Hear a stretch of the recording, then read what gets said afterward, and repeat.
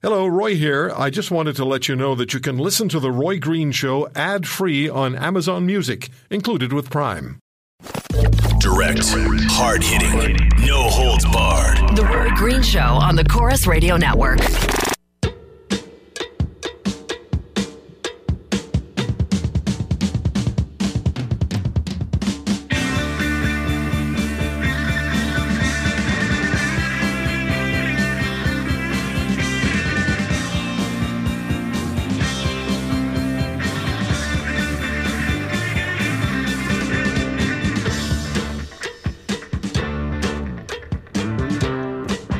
I remember when Colonel Steve Day was on this program, the former commanding officer of Joint Task Force 2, Canada's Special Forces unit, the the counterterrorism unit that operates both within Canada and outside Canada. One of the very few counterterrorism units in the world that has domestic responsibilities and international responsibilities. And Colonel Day said, we were talking about politicians and their rather tepid reactions to acts of terror that take place in our Western societies. Colonel Day said at times politicians receive advice from people who are qualified to give them the advice. Military people, military intelligence people, perhaps counterterrorism units, and they don't listen. The politicians just don't listen. They see the world differently. Mubin Shaikh is a former CSIS and RCMP operative. He's the author of Undercover Jihadi, and he's also a former supporter of extreme jihad. It was after 9/11 that Mubin changed his way of viewing the world, and he's been on this program many times, and we've talked about all of that. Mubin, when you hear about a situation like, and thanks for joining us, when you hear of a terror attack like Edmonton, does it surprise you any longer or not?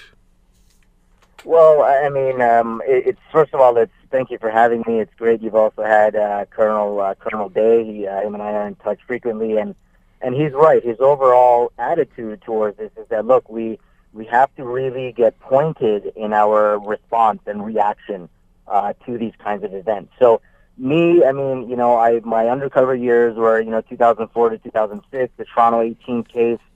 Nobody really thought, Canada of all places.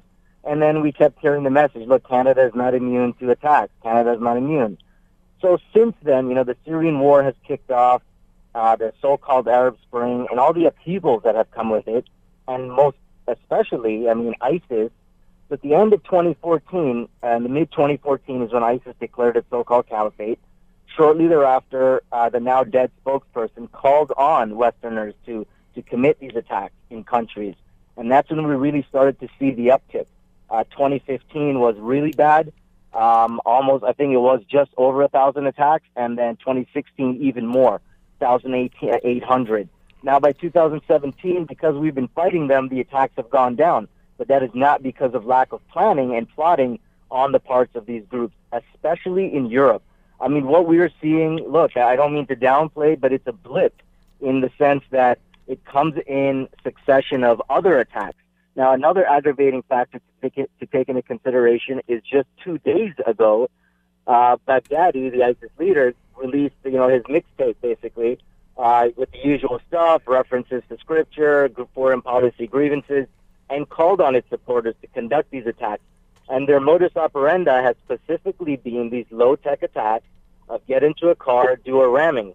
Now, in the case in Edmonton, you see what he did. He targeted a police officer, and the last time we saw an attack like this was in Quebec with Rouleau Couture, who struck down 2 soldiers.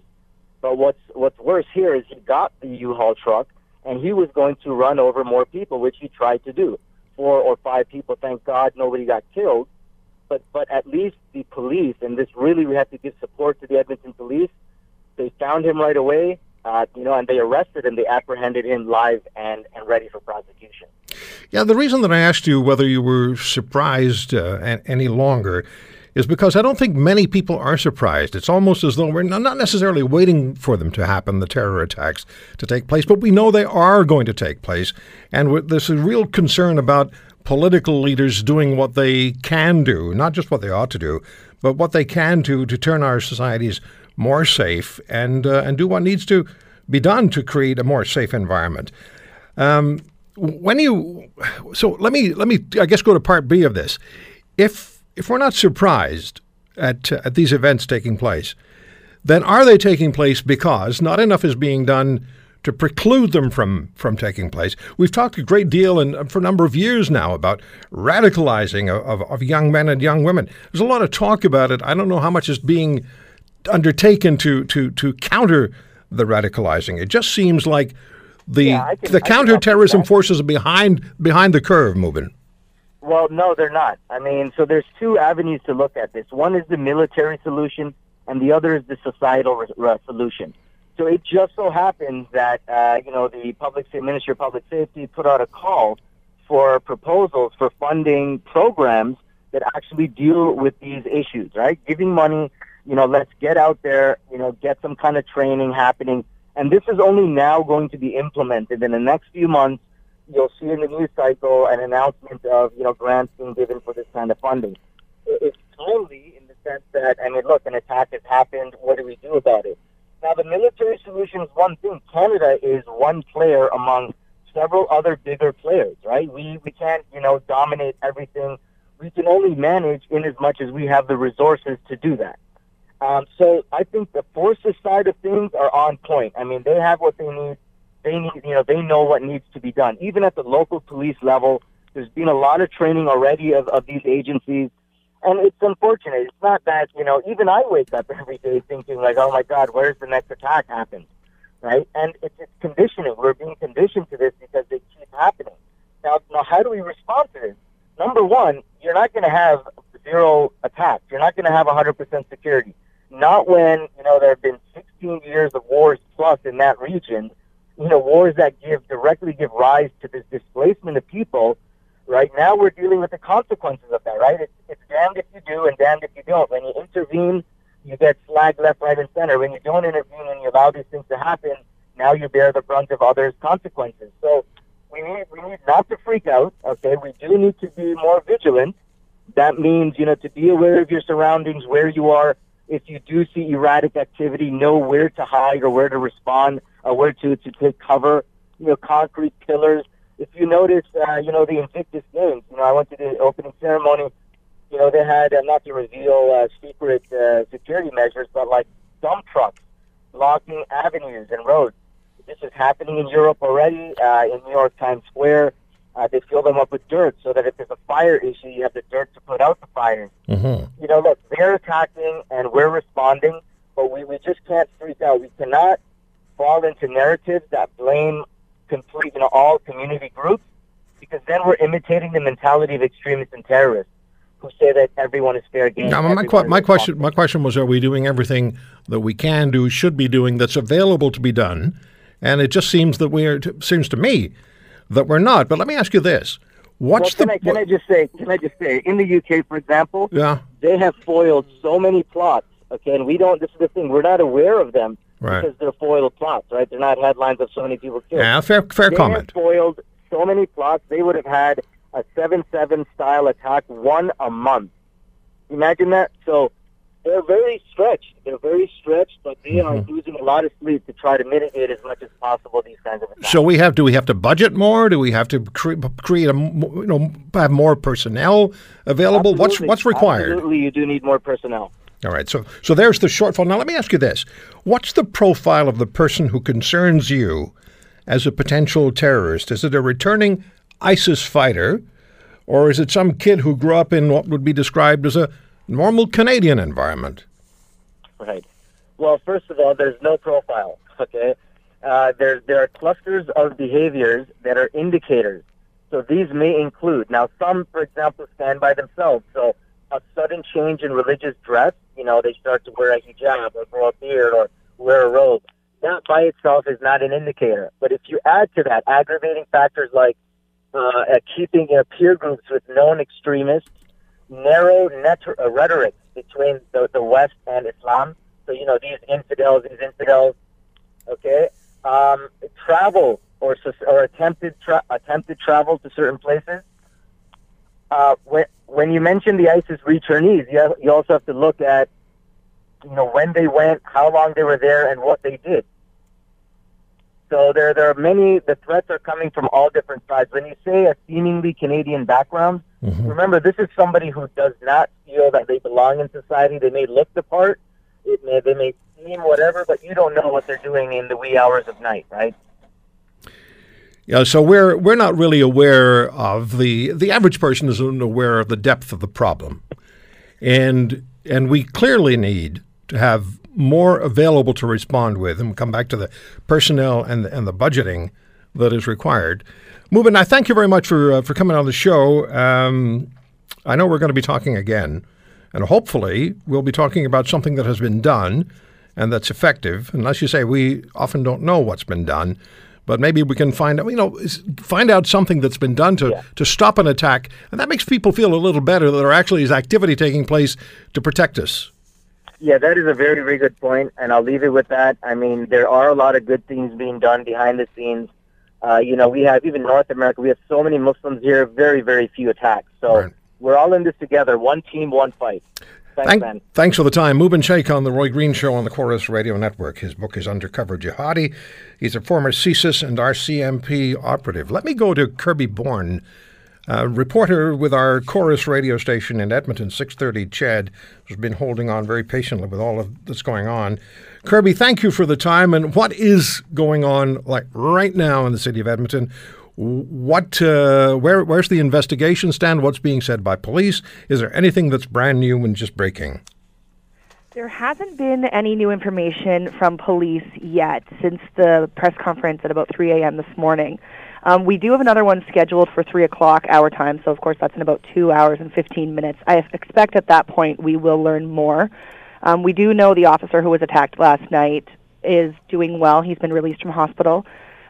He has been identified. His name is not in front of me right now. I apologize, but he's doing well. He's released. No update yet on the pedestrians who were struck downtown, but right now it's still so early in this that it's hard to know exactly where we're at because police are still trying to sort all of this out themselves. So I expect we'll learn more in a few hours at that next police press conference. Is there a mood or a word that would describe the mood of the city of Edmonton today? As I drove in, people seemed to kind of be going about their day as usual. I stopped and got a coffee and asked kind of how everyone was doing in there, and they said they were all surprised, but Edmonton has kind of pulled together and helping all the people downtown last night and listening to police as they needed to when they were helping or when the police were responding last night. Edmonton kind of, like I said, we pulled together and we're working on this as best we can. It's kind of a one day at a time kind of thing, and it's still, like I said, so early that it's life as normal for most people. If you look at social media right now on my Facebook, everyone's pretty shocked, but everyone's saying they won't be scared. There's a rally planned for tonight. A lot of people are planning on attending that, so they refuse to kind of stay home and hide. So that's good, I guess. For me, at least, it helps us get through this as well. I agree. Kirby, thank you so much for the time. Absolutely, Roy. My pleasure. Kirby Bourne from 630 CHED, our Corus radio station in the Alberta capital. When we come back, Scott Newark, former federal and Ontario security advisor post 9/11, former Alberta Crown attorney, and also former senior policy advisor to Federal Minister for Public Safety. We'll talk to Scott about his sense of what happened in Edmonton and where we are in the overall big picture of terror concern in urban centres in Western countries and where we need to be. Stay with us. Passionate, patriotic, a little bit pugilistic, and always professional. Hear what Roy Green has to say on the Corus Radio Network.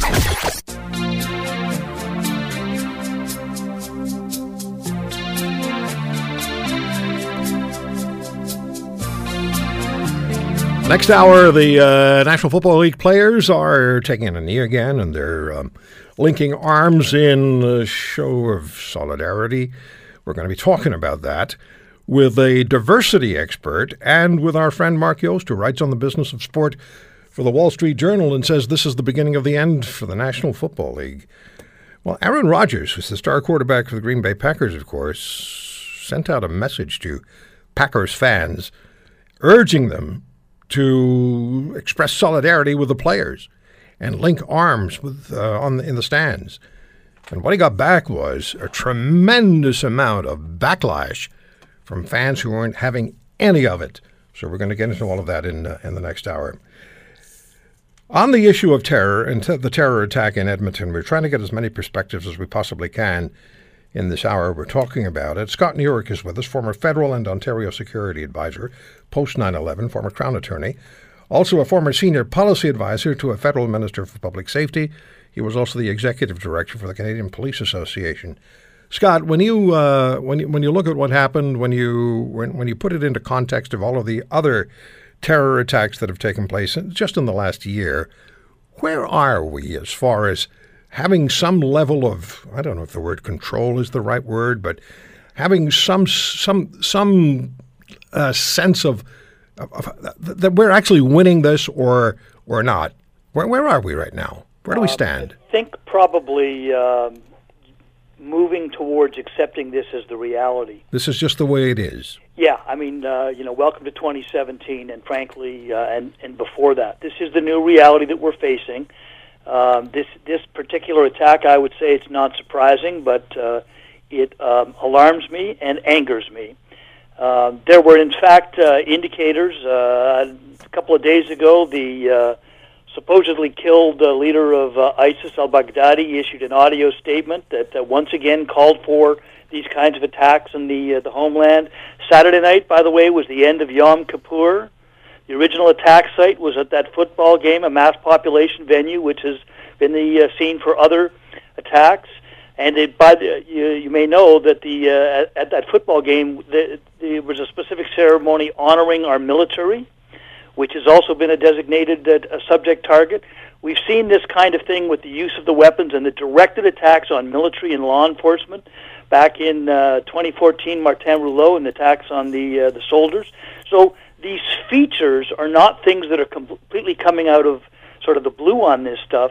It's how it is that we are going to, number one, identify these threats and recognizing what constitutes a threat. First of all, what are the pre-indicators of it? And then secondly, what steps are in place operationally, legally, be able to do something so that we're not reacting after the fact. And it's that last portion of it that I think we're just coming to grips with. Now, we hear a great deal, and I talked with Mubin Sheikh about this, we hear a great deal about not having enough personnel to do what needs to be done to keep an eye on people or to intercede when we need to be able to intercede. Why don't we? Why don't we set money aside? I suppose I'm asking a rhetorical question, but why don't we do the things we need to do, take the steps we need to take to address the issues that have been identified as issues? Yeah, well, personally, I think there's an element of political correctness involved here, and I read the, Prime Minister's statement about diversity is our strength. Time to grow up, Justin. Actually, it's our solidarity and unity in the values and principles that is our strength. And simply being different is not inherently itself something that gives us strength. Okay? It's not that we aren't capable of having different religious and racial and social and sexual groups, but it's that adherence to those common values and principles that says your ideology or your beliefs shouldn't result in this kind of thing happening. But having the, shall we say, political backbone to come out and actually say that seems to be missing. And each of these cases, and this is one, and I happen to be, you mentioned I was a prosecutor. I was a prosecutor in Alberta. I'm familiar with the Edmonton Police. I still have many friends there, and I'll tell you something. They are one of the most sophisticated police services in Canada. I noted that the chief in his remarks and Scott, I have 20 seconds. I'm sorry, but that's all I have. There needs to be an examination of the facts of this case to identify what we knew and if there were things that we could have been done. Not as a finger-pointing exercise, but as a lessons-learned exercise. Always good talking to you, my friend. Thank you. Scott Newark. We talked to 7 people in the last 45 minutes or so. Many perspectives and great guests, and we thank them for that. Come back in just a minute.